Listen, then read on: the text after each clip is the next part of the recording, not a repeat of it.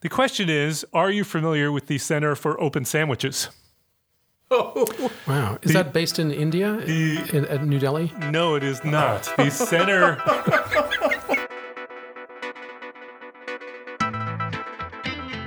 Welcome once again to Free Associations from the Boston University School of Public Health, the Public Health and Medical Journal Club podcast.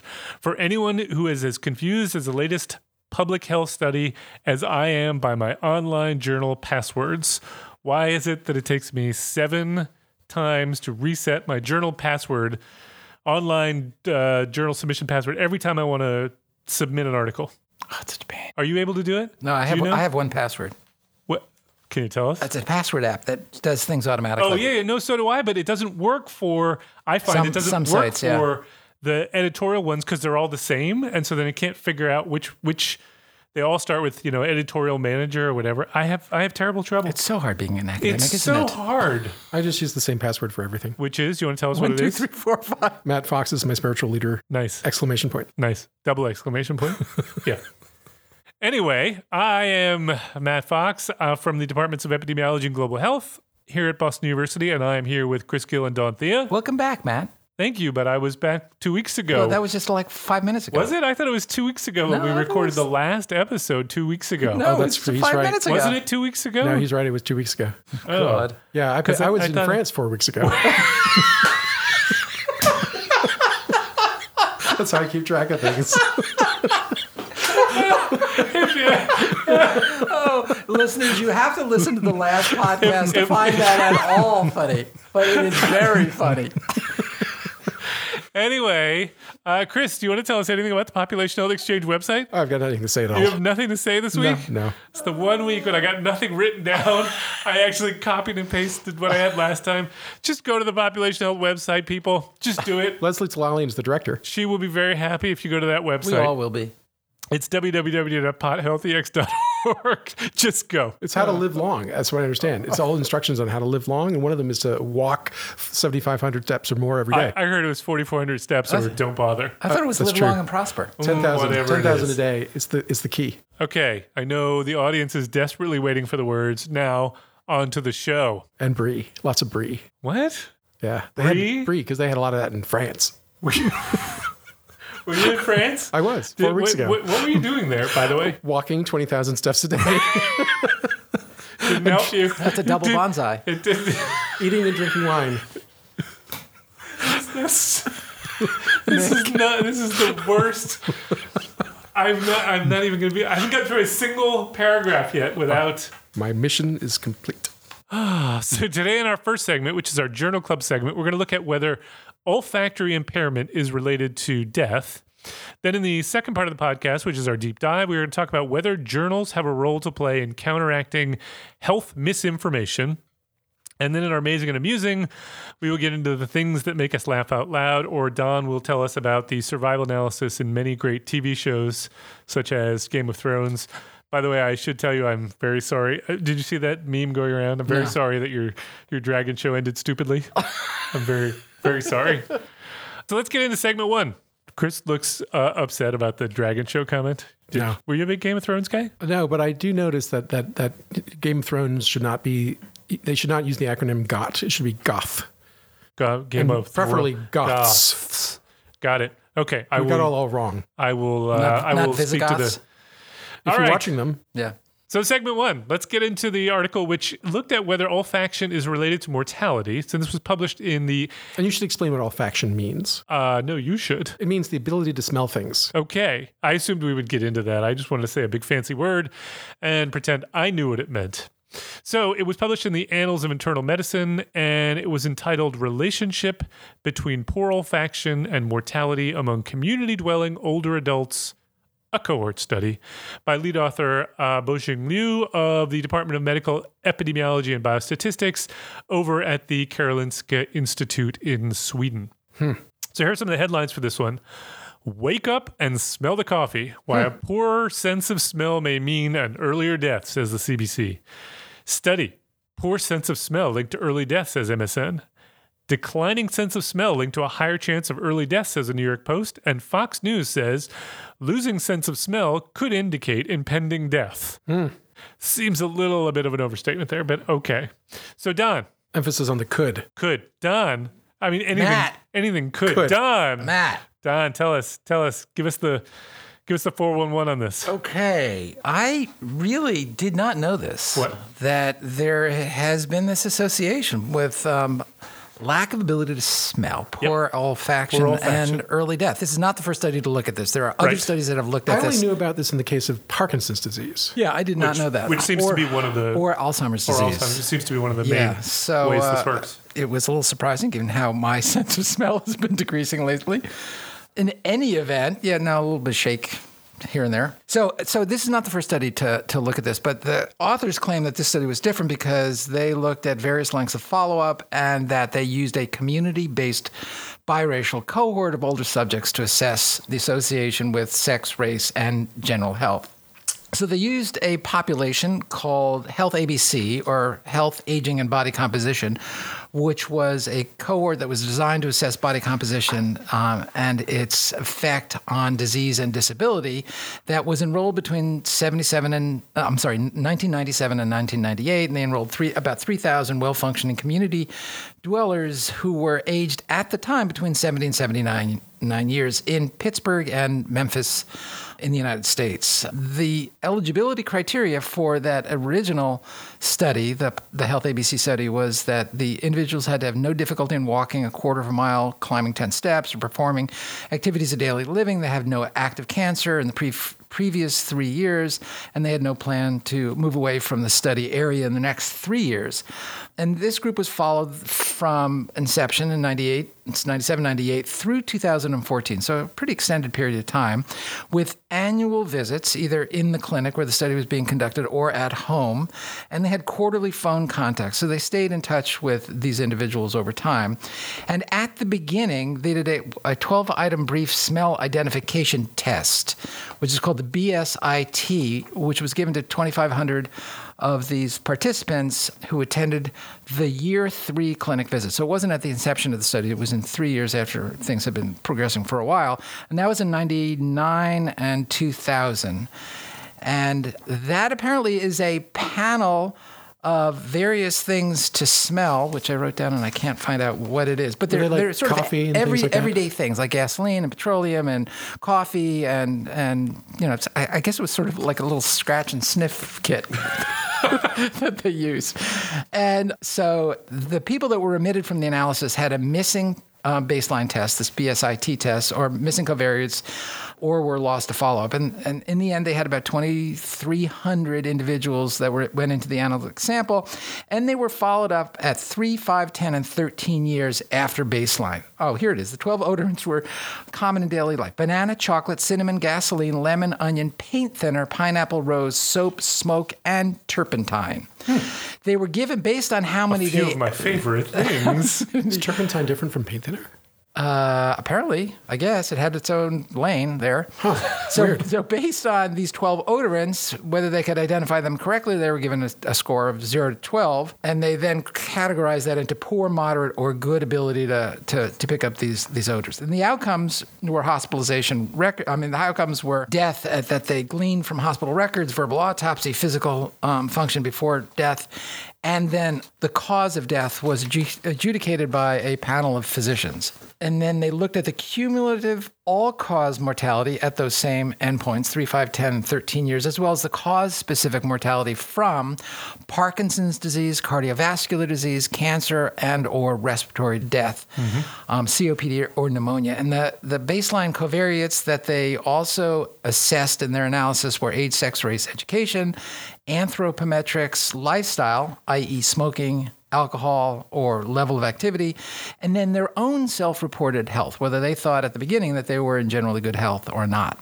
They did a mediator analysis, which I'm going to punt to Matt to sort of walk us through, but that was essentially looking at a mental status evaluation at clinic visits 1, 3, 5, 8, 19, 11, and 16. Those are the visits, not the years. And they assessed whether there was dementia based on that mental health exam at the first visit, or whether there was a decline in this mental status evaluation of more than 1.5 standard deviations from baseline at a subsequent visit, or whether there was a hospitalization record that gave the diagnosis of dementia or Parkinson's disease. They also looked at weight loss because they thought that weight loss could be part of the chain of causality, if I'm able to use that term. Sure. In terms of loss of sense of smell and poor food intake and then eventual death. They did survival analysis for cause-specific mortality, mediator analysis for the role of Parkinson's and dementia and or weight loss in this chain of causality, and then they did some sensitivity analyses looking at alternate weighting schemes. So the results were mean age of 76. I think that's probably at the baseline. Mm-hmm. Yeah. And that poor olfaction was associated with older age, male sex, black race, lower education level, alcohol drinking, smoking, and fair to poor stated health status at the beginning.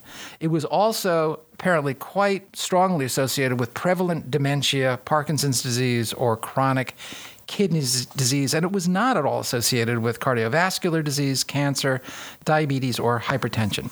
So in the 13 years, there were 1,200 subjects that died, 13 years of observation, 1,200 subjects died, and there was an association between poor olfaction and death that was found in both sexes and both races, and it was associated with death in years 10 and 13. So poor versus good olfaction had a 46% increase in the risk of death at year 10.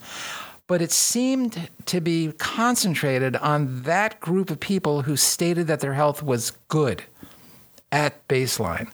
They had an even higher level of effect with 62% higher mortality among people who had good health as opposed to not good health. And it was strongly associated with the presence of Parkinson's disease or dementia. And I think what I'll do is, I guess, the conclusions were not changed by the sensitivity analysis, I believe. Is that right, Matt? I can't remember. I'm going to say yes. But the mediation analysis showed that the presence of those diseases were associated The mediation analysis was totally confusing. I think we're going to have to get into the mediation. We're going to dive into that because Matt and I talked about that a little bit, and there's some very interesting assumptions that went into that analysis. We will definitely come back to the mediation. But through that potentially flawed mediation analysis, the authors concluded that only about 28% of the effect was associated with Parkinson's and dementia, and therefore they conclude that suggest that there might be some other factor besides this neurodegenerative association with poor olfaction that is contributing to death. That is the mystery of this paper. And that's what I thought was the wooliest part of this whole thing. Yeah, it was the 30% versus 70% thing. I was like, sure. What? Yeah. What? So, I don't get it. So walk us through it, Matt. Well, no. Let's leave. Actually, I want to do this in two pieces. Let's do the main analysis first, and then we can come back to the mediation analysis because I think it makes more sense to do it all together. So the main take-home message, as far as I can tell, is essentially roughly a 50% increase in mortality associated with poor olfaction, possibly even higher amongst those who are healthy, which is something I want to come back to because I don't really get why that would be. Chris, what's your take on the quality of the study or whether you buy these results? Well, I guess I didn't really feel that this taught me anything that I didn't already kind of know, which is that I remember from residency this whole business about Parkinson's disease, partly because at the Portland VA we had a lot of patients with Parkinson's disease. So this was like the whole business being what exactly that poor olfaction was associated with Parkinson's disease. So we know that poor olfaction is associated with Parkinson's disease. We know that Parkinson's disease is significantly associated with mortality. We also know that Alzheimer's disease and other forms of dementia are commonly misclassified with Parkinson's disease specifically, and vice versa, and that there's a tremendous undiagnosis of all of these. And so when you look at like the cause-specific associations between poor olfaction and death, the big striking finding is with Parkinson's disease and dementia, according to these data, right? Which is basically saying, oh yeah, I knew that 30 years ago. What's new? And then when they looked at like cardiovascular disease and cancer and respiratory diseases, the link to olfaction was, based on their figures, barely perceptible and maybe nothing at all. So this is where I kind of like go, okay, so yet again, we have found that having a neurodegenerative disease, which one would not be terribly surprised would affect a lot of neurons, like olfactory neurons, that doesn't seem like a total shocker to me. So isn't this just saying that bad Parkinson's disease is worse than less bad Parkinson's disease? Is that what they're saying, though? I mean, that's that not the what they're conclusion? saying, Right. but that's what I'm saying. Yeah. When I read this, I was thinking that's what I came up from. It's like, yet again, we're seeing this association. What I don't know, because I don't understand the neurology of this, is that because in addition to there being the death of neurons associated with Parkinson's disease in the strata substantia nigra, where it is, are there also death of olfactory neurons? I don't know. Or is this because some of these neural networks, these circuits that come out of the substantia nigra, and the neurons that are targeted in Parkinson's disease, somehow loop back to the olfaction, and so that there is a loss of function of olfactory neurons, even if they're not actually being killed because of the general global neurodegenerative process. I don't know that either, but I don't think it really matters, because I think the only part of this paper that I was really convinced by is that poor olfaction in the setting of Parkinson's disease is bad, which I already knew. So, and then this business that we can only account for 30% of the increased mortality related to olfaction. I didn't really see in their data where that came from. I was not persuaded by that at all. Well, it came from this weird analysis that Matt is going to tell us which about. I couldn't understand. I know. So Neither I could guess I which would is why get we're back giving to you. it to Matt to explain. I was really puzzled by that. It felt like it went from the obvious to the smoke and mirrors, and in between, I didn't quite connect them. Yeah. So what I want to talk about with this one, and again, I'm not putting it off indefinitely, but I don't want to get into the mediation analysis right away, is the fact that I think what this article illustrates to me is that language really does matter, because it's not clear what we're talking about if we don't use clear language. So we did the article by Anders Husfeldt for weeks ago, in which it was the BMJ Christmas edition article that talked about caviar and being a millionaire. Yeah. And it highlighted the difference between description, prediction, and causation. And so the language in this particular article, the one that we're talking about now, seems to me very imprecise as to whether we are talking about causation, description, or prediction. So I'm going to just read a few sentences from this paper. I'll go right to the end. The conclusion for this paper says, in conclusion, the study provides clear evidence of an association, so highlight the word association, between poor olfaction and long-term mortality among older adults, independently of commonly suspected confounders. In other words, there is an association. I'm not calling it causal, but I'm going to say it's true adjusted for all these confounders. Well, if it's prediction, not causation, then you don't need to adjust for confounders. So right, good point. It seems to me there's this sort of weird, it's the dancing around the language here. I think they're trying to say causation, not association. This elevated risk can only be partially explained by dementia or Parkinson's disease and weight loss, indicated that some health consequences of poor olfaction in the context of aging are unknown. So we're talking consequences and explanation. So that sounds to me like causation. Okay. In other cases, they say together dementia and Parkinson's disease and weight loss potentially explain 28% of the higher mortality. In other cases, they say, of note, the association was driven by participants who reported excellent or good health at the time of the BSIT. I can give you other examples where it's not clear whether we're talking about causation or description or prediction. My question to you both is, Chris, you said, so this was novel to me. I didn't know there was this association. And so when I put down my prior on this, I said, I think these are going to be related, but I don't think it's going to be related causally. Not that there's no causal structure underlying it, but that the causal structure is not going to be poor olfaction causes death. Right. It's an epiphenomenon. And so the question becomes, does anyone believe that if we had an intervention that would prevent people from losing the ability to smell but did nothing else, it would prevent them from dying?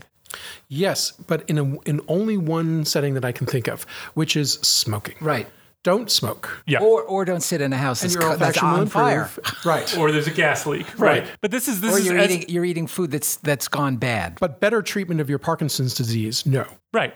And so, sure, it may have a tiny effect. Yeah. And they talk about that. In fact, they specifically say they didn't actually measure any causes related to things that might be, poor smell related like fire, because there were so few events of that nature that they couldn't do it. So none of the three of us believes that you could have an intervention that would change the olfaction that would then change the mortality, which is to say, none of the three of us believes this is causal. Right. They seem to be saying that they think it is. And so what would be the mechanism by which olfaction causes death, as opposed to just Poor being olfaction. associated with, poor olfaction, as opposed to just being a marker of, which to me is interesting, actually, because I didn't know about this. But it doesn't tell me anything about that we could somehow prevent the symptom, what I think of as the symptom, and prevent the death. Right. And that brings us to the figure in the paper. Which you desperately want to get to. All right, let's do it. There's a lot of arrows in this figure. So the article, the way that the authors are getting at this idea of explaining what percentage of the effect, quote unquote, is explained by certain things, is they do a mediation analysis. And so this is the first paper I think that we have read that's contained a directed acyclic graph, which is just a causal diagram. It's a diagram that describes your best understanding of the data generating mechanism, meaning what are the underlying relationships between variables in the universe that lead to my data being the way it is. So they have this diagram in which they're looking at two variables, the poor olfaction being your exposure, the outcome being death. And then they have various variables that they think are either affected by or affect these two variables. So giving an example, they have an arrow that they draw from poor olfaction to dementia or Parkinson's disease, and then an arrow from dementia and Parkinson's disease to the outcome, mortality. And I think we would disagree with that. I don't see how poor olfaction causes dementia. Right. I think the association is the opposite way. Right. Dementia That causes dementia poor olfaction. causes poor olfaction, or more likely, something else is going on that is the explanation for Some both, epiphenomenon of whatever dementia. it is, whatever, Say, for instance, glue sniffing. whatever it is. Glue sniffing Sure. could affect olfaction, hypothetically. I'm And not saying that dementia. it And does. increase mortality. And could lead to dementia. and mortality, right? Yeah. So all of the above. The idea here is then they do what's called a mediation analysis, and I'm going to do this very simply. So for the epi gurus in the audience, please give me a pass on this one. To basically say, essentially, the idea here is that if we have a regression model that looks at the relationship between poor olfaction and death, and then we add a variable that we think is a mediator of that relationship, then we are essentially blocking the pathway through which that mediator affects the outcome. The effect should go down. And by comparing the effect that we have in those two different models, we can sort of get a sense for how much. Now, that isn't how you really do it. There are more sophisticated techniques to actually get at the specific indicators of mediation, but that's the general idea. But it only works if you have a true mediator. In other words, it only works if A causes B causes C, which is poor olfaction causes dementia, causes death. And we don't believe that to be true. No. Right. It's a We do not. fundamental flaw in And the that whole I logic. think is problematic, which is why I don't put a lot of weight into the mediation analysis, and that's so I'm not going to spend any more time on interpreting the numbers because I don't think they have the meaning that because the authors- alternative pathway is totally plausible. 100%. 100%. Parkinson's disease is a neurodegenerative disease. Why would it be surprising to find that it affected lots of functions of the brain, neurons. such as Cranial- olfaction? like a cranial nerve. Right. For example. And so to me, this is, again, it's interesting. I think this is a case where association is interesting, even though it's not causation. It's interesting to know that there is this relationship between these two conditions, poor olfaction and dementia, poor olfaction and death. I think that's really interesting, but I don't think we have anything causal going on there, and therefore I don't understand the desire to adjust for confounding. I think you'd want a crude analysis, which said to me just what if I have poor olfaction, what are my chances of dying?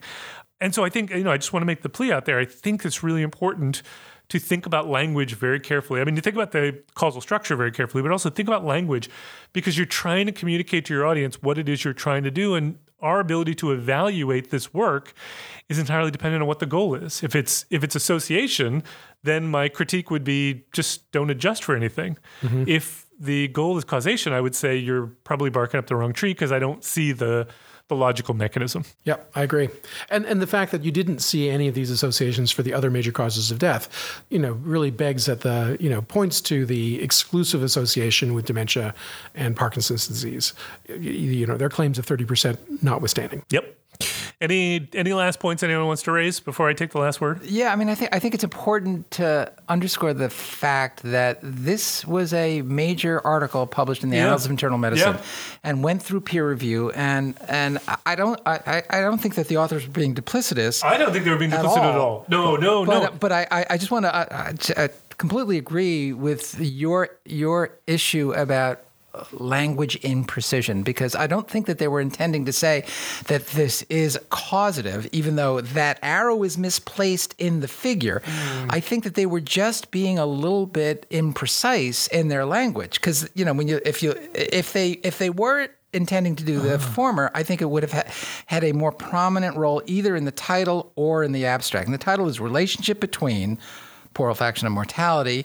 And in the abstract, the conclusion is poor olfaction is associated with higher long-term mortality among older adults, particularly those with excellent to good health at baseline.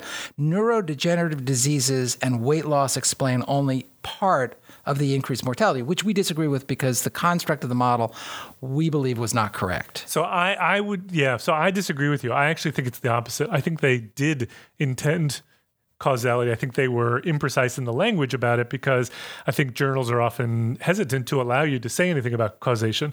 But I think their model makes it explicit they do think there is a causal relationship. And I one thing I want to say is no, I don't think in any way the authors were being duplicitous. Actually, I think they were being the opposite. I think they were being transparent. And I actually want to commend them on putting in this diagram here, because most papers don't include the diagram like this, and therefore all the assumptions that go into the model are completely are lack transparency. The only reason we can understand that we think there's an issue, and then you could potentially go back and do it differently, is because they gave us the assumptions, which most papers never do. So I actually liked this, even though it led to 100%. Us disagreeing with them. No, I think a DAG or a causal diagram that leads to that is problematic is better than none, because it tells you what the assumptions are, and then we can have that conversation. Mm-hmm. If they didn't include this, we wouldn't know, and we wouldn't be having this conversation at all. We'd just say, well, I don't really know exactly what they did, but they seem to have come up with this number. So I commend them for that part. Let me just add one more point.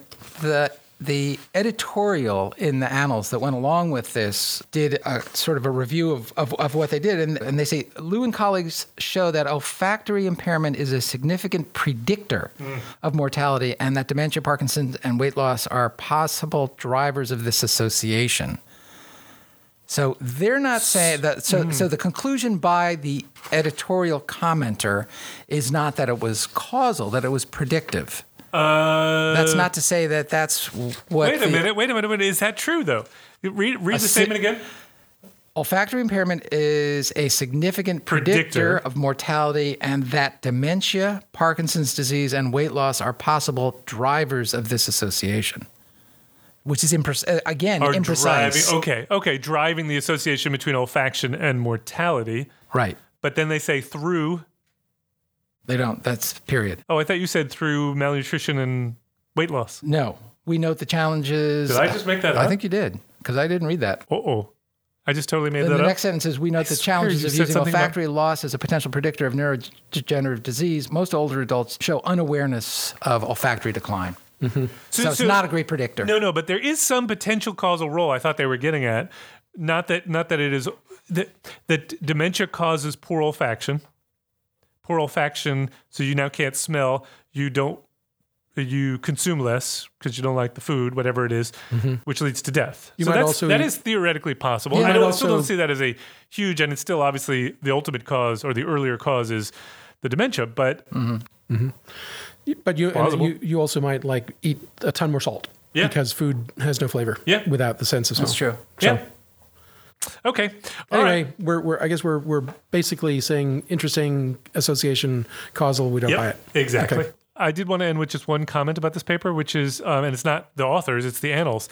The Annals puts the appendix in the actual PDF that you download. It's nice. Which I really appreciate. Yeah.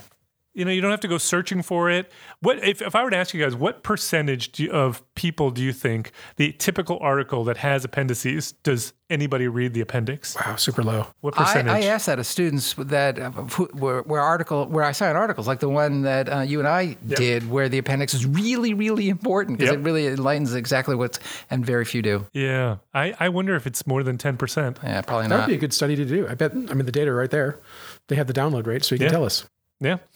Okay, so let's move on to our second segment where we were going to talk about an article that was published in JAMA. It was by Paul Armstrong, and it was called Counteracting Health Misinformation, A Role for Medical Journals. And this article is taking on the problem that we have all noted over the recent years of more and more misinformation about health being disseminated through social media and potentially through the media as well.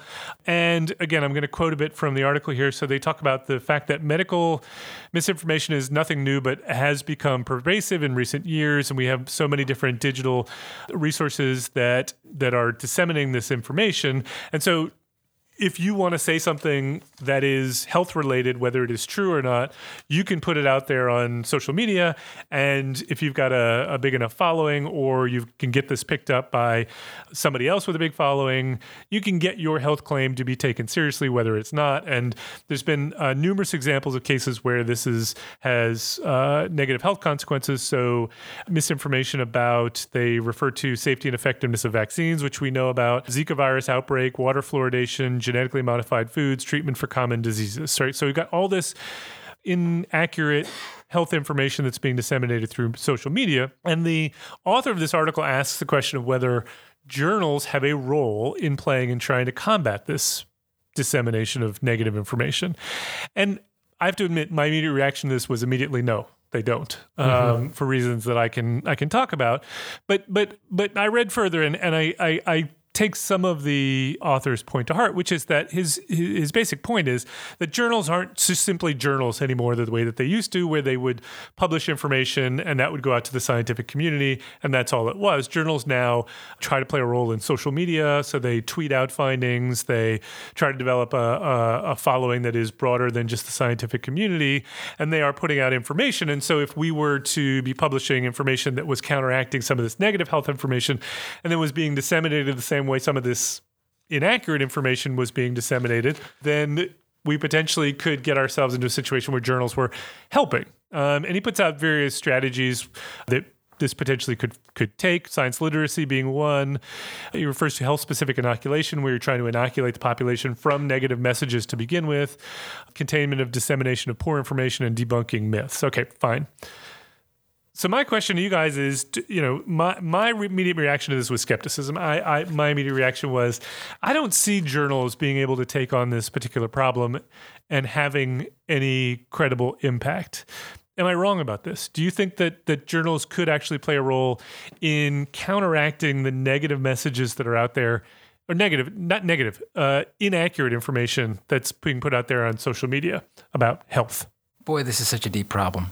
I mean, it is the dark underbelly of social media and all of the issues that we're dealing with. It may be the primary purpose of social media sometimes. Yeah, it's a really important fundamental problem, and it just in terms of dissemination of accurate information, because inaccurate information is as accessible as accurate information, and oftentimes inaccurate information is splashier, is easier to be absorbed by people who don't really have the necessary background to be able to critically assess it. Yeah. And it's doing damage. It's doing real health damage in so many ways, not only in the United States, but globally. I mean, there are social media messages that are being picked up by the population, say, in Western Pakistan, that is disseminating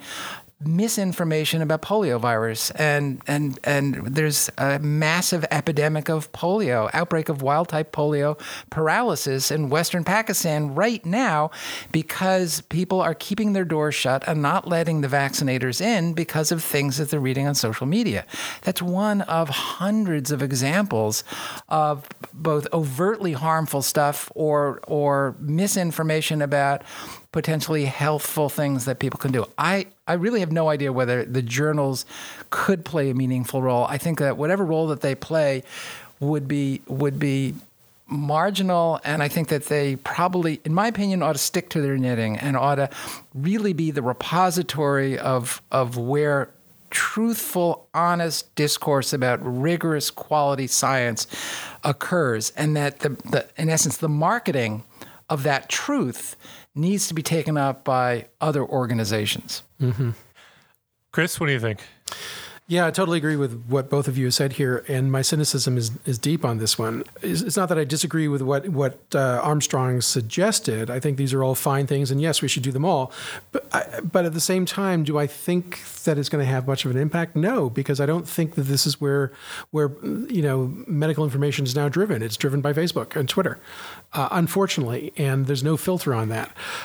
Sorry, and just to be clear, though, could journals not have a role to play on Twitter and social media? Sure, they could do that, and maybe they should, but it's a drop in the bucket. And we've even reviewed papers on this podcast where we talk about like the extra propagation of fake news, fake medical news spreads faster and further than true facts that are often boring. And so in a way, the deck is so stacked against us now. Are there things that could be better about the medical literature? I mean, I think one of the reasons why there is this propagation of anti-scientific, like pseudo, information, is that we are gradually losing our faith in the validity of the scientific literature. And to a degree, the journals do play a role in that because I think they publish a tremendous amount of bad science. And so like one cynical solution would be like, let's have fewer journals and like better peer review. Do we need quite so many journals? I think the answer is no. I think what we're seeing is a propagation of bad information at the bottom and very little additional quality information at the top. And we had actually discussed this in a prior podcast about whether we're contributing to this by pointing out our cynicism. Through our cynicism, pointing out how articles are missing the mark, and that the rigor isn't as high as it should be. Yeah, I think you want to separate these out. These are two a bit different issues in that much of the negative information that's circulating on social media is completely made up. But you're not wrong. I mean, they do often point to, they then try to back up these claims with bad science. Right.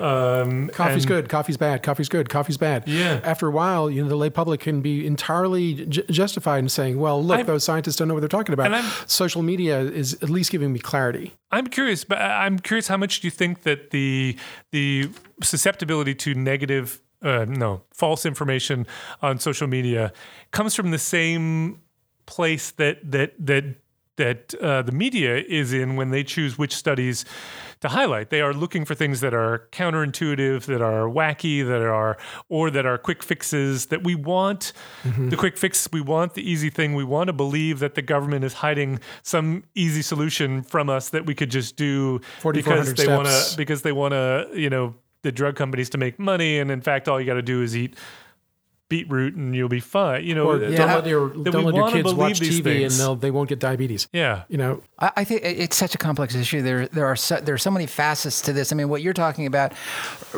really is it a vehicle for people that are cynical about the establishment or cynical about the government or cynical about the pharmaceutical industry?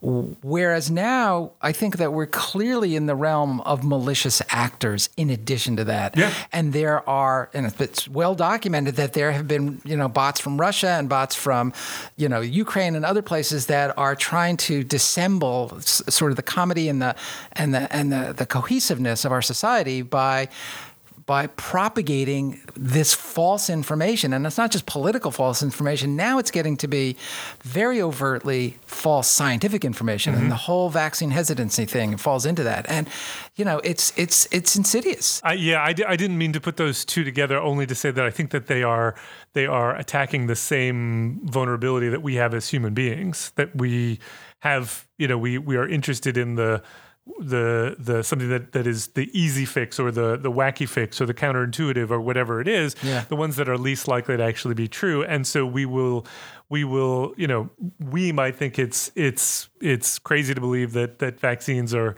bad for you. But if you are somebody who is just looking, who doesn't trust the information that you're getting, and you hear this, I can prevent something that no one else has the cure for or the prevention of, maybe I'm going to listen. See, I would also put fault not only at social media, but I put fault at the advertising industry and how many advertisements, whether it's radio, whether it's TV, or whether it's print media, promulgate a seeming cure for an anxiety or an ailment. And at the end of it, they put in very small print, or they say very quickly that this is not intended to be a medical device or a cure for any particular disease. Prevagen. What are you thinking of? Prevagen was the one that we covered in depth, but there Do are they have that caveat in their materials? The Prevagen people? Oh yeah, they all do. They all do. have At the to, end of the commercial, they're not FDA. Right. So approved. they all have that last very sort of mild disclaimer that this is not intended to be a medicine, but the first 99% of it is being sold as if this is going to cure your memory loss, and it's you're not talking about drugs. You're talking about this one. Supplements. I'm talking about all of the false snake oil claims that are out there, and our government. The United States government is hands off because that industry is so powerful that they don't have any of the same FDA restrictions that Chris talked about previously, which are really, really rigorous and need to be to protect us against those drugs. Yeah. So let me just shift a bit because I said in the beginning that I was totally skeptical when I first read this. And the reason that I'm skeptical actually is a different issue, which is to say, I'm skeptical that journals have a role to play because I don't think it's the way to combat misinformation is not accurate information. It's not a rational process, it seems to me. It's not that people are saying, oh, here's better information. I will now have changed my mind. It's, people are believing it because it fills some need for them or whatever. I don't know, whatever it is. Mm-hmm. And so I think, to counteract that, you need a strategy that is not necessarily the most, straightforward and above board. You might need something that is similar to the way that this misinformation is being disseminated. And that's not a role for journals to be playing. No. My point is, influencing the way people think and what people believe is a whole science in of itself, and journals are not placed to be able to do that. So sure, journals play a role in the sense that they should be putting out good information, but I don't think they have a major role to play in this. It's other people who've got to do this. I agree. Any last points? No, I find the whole thing is so depressing. Yeah. All right, well, let's move on to our amazing and amusing. We gotta amuse ourselves because we're all now feeling bad. I'm gonna take the liberty of going first this time. All right. And so my amazing and amusing, once again, I do, as I always seem to do these days, I go back to a Twitter handle that I find interesting or a way of disseminating information, which happens to be on Twitter at this point. But it's talking about a bigger issue. So we have spent a lot of time on this podcast talking about the replicability crisis, reproducible studies, how we get better reproducible science. And one of the groups that has played a big role in this has been the Center for Open Science. Do you remember we've talked about them? Mm-hmm. So the Center of Open Science has done a number of, they put together a number of tools that you can go to their website and you can use to identify ways to create more reproducible research, pre-registration tools, all that kind of stuff that we've talked about on this podcast. So we know a lot that the Center for Open Science has done a lot to create more reproducible science. The question is, are you familiar with the Center for Open Sandwiches? Oh, wow. Is that based in India, at New Delhi? No, it is not. The Center for Open Sandwiches is committed to reproducible sandwich recipes. Really? And they take this very, very seriously. That is why I pulled that away from you. That is an example of a failed replication of a sandwich. Which ones are the challenging ones to reproduce? There's all kinds of them. I don't know, but you can go on their Twitter handle. So their Twitter handle is @OpenSandwiches. And so you can read their tweets, things like, Mustard is not technically a sauce, so open sauce guidelines may not apply. Pickles on top, in the absence of a pre-recipe, may indicate pickle hacking. Pickle curvature should be measured with a pickle curve analysis to be sure. There's clearly a lot to digest here. Wow. Oh, this is nerdism gone That's food for hog thought. wild. I won't read them all to you, but they go on and on with some fantastic. I'm glad to hear this. On Twitter, everybody agrees that hashtag open sandwiches and hashtag pre-recipes are the best. But in the outside real world, unrecipeed closed sandwiches are still being made and served everywhere, and people actually eat them. Well, I just know that you should not take baking advice for people who live in Denver. Why? Well, because of the high altitude, everything changes the way you cook. I see. Our speaking fees for talks on open sandwiches will always be $0. If you want us to talk about the implicit aioli test, well, that's different.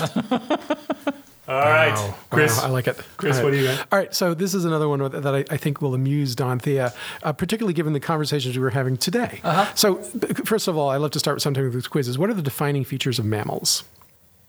Live young, Yep. they've got fur or hair, they're Yep. warm-blooded. Yep. They feed their... They're feeder young. Yep. Okay, so they're what did you say? They've got They're- hair. They're warm-blooded. They feed their they Give birth to live young. and they give birth to live young. Okay, so this is the key thing. Now, we are maternal child health researchers. You know, we're mostly child health researchers, but we also study. Well, except for Matt, he's committed to other adults problems. But the maternal part of this is like, you know, one of the main causes of maternal mortality is hemorrhage, right? So this article that I found here took a really interesting sort of evolutionary long look at like what are the adaptations that need to exist to allow mammals to do what we do, which is to have long parturitions and therefore to have a placenta. Long what? Parturitions. What's that? Long gestations. Excuse me, Gestations. long gestations, which requires that you have a placenta. And so if you sort of recapitulate, you know, evolution, we go back to the reptiles, and the reptiles don't have placentas because they lay eggs, okay? But they're also not mammals for a variety of reasons. So the first mammal-like animals are the monotremes, which are like platypuses and echidnas living in Australia. And they are warm-blooded, and they nurse, but they also lay eggs. So they're a little bit different. They're sort of on that pathway from Kind of a hybrid. they're kind of a hybrid. And then the first sort of like really mammal-like things which have a placenta are the marsupials. So like a kangaroo, right? But the Platypuses are not marsupials? no, they're monotremes. Oh, I didn't know that. They're monotremes. So the marsupials have a different strategy, which is that they do have a placenta, but the placenta is very shallow in its inability to embed into the womb. So it doesn't penetrate deeply, and it doesn't make an intimate contact between the circulation of the infant and the mother. And the duration of the placentals being intact, or the placenta being intact, it's very short. It's like a month or two only. And then we know that what happens is that the mother gives birth to a really immature, almost like an embryo, which then has to find its way out of the vaginal cavity and crawl up through the mother's hairs across her belly and eventually find its way into the pouch, and then to find a teat and to start to lactate. And you have to imagine that odyssey fails a lot of the time. Like they have to make it fast. It's very hot in Australia.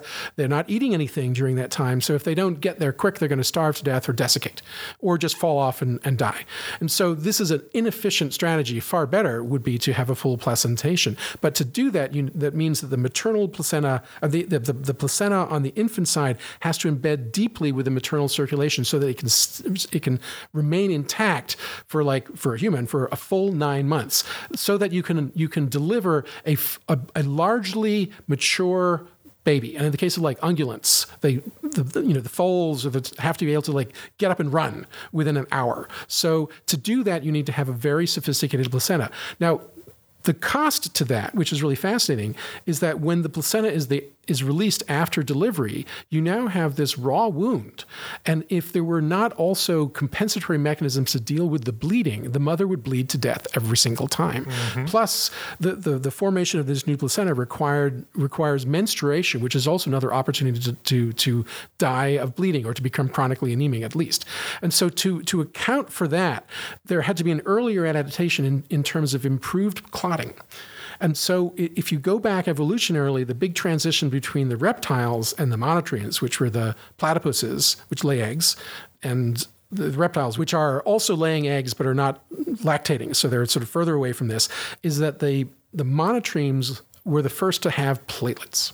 As what we sort of modern day platelets, meaning that they have these extraordinary cells called megakaryocytes that live in the bone marrow. That they're called megakaryocytes because unlike most cells which have 2 copies of every chromosome, megakaryocytes have 128 copies on average. So that's where there's the multiple cells, and so they're metabolically very intense, and their goal is to create lots of these tiny little things called platelets. Now, reptiles also have thrombocytes, which is another word for platelet, but their thrombocytes are very different. They are nucleated thrombocytes, and they're much bigger and they're much less efficient. And the efficiency has to do with the fact that the reptilian thrombocyte is metabolically intense because it's got its own mitochondria, it's got its own genome, it's making its own proteins. And so it requires resources to keep these cells alive, and they have to be bigger. And that means that you have a different surface to volume ratio of these things. And the consequence is that when a platelet encounters a chemical trigger to make it coagulate and clot, the density of receptors on the surface is diluted by the expansion of the size of the cell. So actually you want your platelet cells to be as small as possible, and that means you have to shrink them down. And also the trafficking of granules from the surface to the outside to trigger these chemical reactions have to be really short. And so what it looks like is that the evolution of modern day mammals was only possible because of the prior evolution of platelets, of modern day platelets at the level of the monotremes. And that this was an exaptation, means it wasn't an adaptation that was intended in some way to do this, but was something that facilitated the development of modern mammals. Fascinating. That is really fascinating. I just thought it was really cool. Wow. Really interesting. That is really cool. Did you find it as interesting as he predicted you would? Yes, actually, I did. That's pretty cool. Yeah, I had no idea that platypi had no platelets. They do have platelets. Oh, so it's the the reptiles that don't have platelets. all right. How many times on this show are we going to say the word platypi? Platypuses. It's Greek. Pie. It's not Greeks. It's not. Doesn't that bring us Greek, back not to Latin. episode number 1? Platypuses. Is this episode number Yep. 50? It's 52. like octopuses, not octopi. 53. Sorry, 2 weeks ago was 52. All right, so to 54. take it from You've wasted another 24 hours. the you still have esoteric, to go. Esoteric and interesting. I do have to go. I have a paper which is sort of an outgrowth of the paper that I reported on last podcast, Like a wart. which is that people who are married for a long time, happily married for a long time, tend to look like one another. And then there's a report in Psychological Science, University of California, Michael Roy, Nicholas Kreisenfeld, which was a research report published in 2004. Do dogs resemble their owners? Oh, the answer to that is definitely I do not. What, you have a dog that doesn't look nothing like my dog. So they did they did an experiment where they looked at pictures of dogs and pictures of people. 45 dogs and their owners were photographed separately, and judges were shown one owner, the owner's dog, and one other dog, and they tended to pick pairs of dogs and people that looked similar, and it broke down completely along the lines of whether the dog was a purebred or a mongrel. If the dog of the owner was a purebred, there was a striking correlation in appearance between the individual and the dog. And if the dog was a mutt, there was no correlation whatsoever. Wow. So that people buy purebred dogs that look like them. Right. Wow. There was also Or they turn into looking like them. They did a correlation on the behavior of the dog and what was like the likely behavior, The personality match. of the owner based on how they looked. So like the owner who looked like they were kind of laid back and kind of mellow, maybe not so bright, tended to own Labradors. Oh, yeah. And the really high-strung individual who looked like they were active all the time, they tended to own terriers. Yep. Makes sense. Makes total sense. Do terriers terrorize? That is very cool. Don't know. That's pretty funny. All right. Well, that is the end of our program. If you got any feedback on this or any other episode, or you want to suggest a study or a topic for us to take on, you can tweet us at @PopHealthEX, or you can tweet me at @ProfMacFox, or Chris at id.gill, or at dtheo1 to get to Don. Or you can find us on the Population Health Exchange You can also website. write it on a $10 bill and mail it to us. Oh, whose idea was that?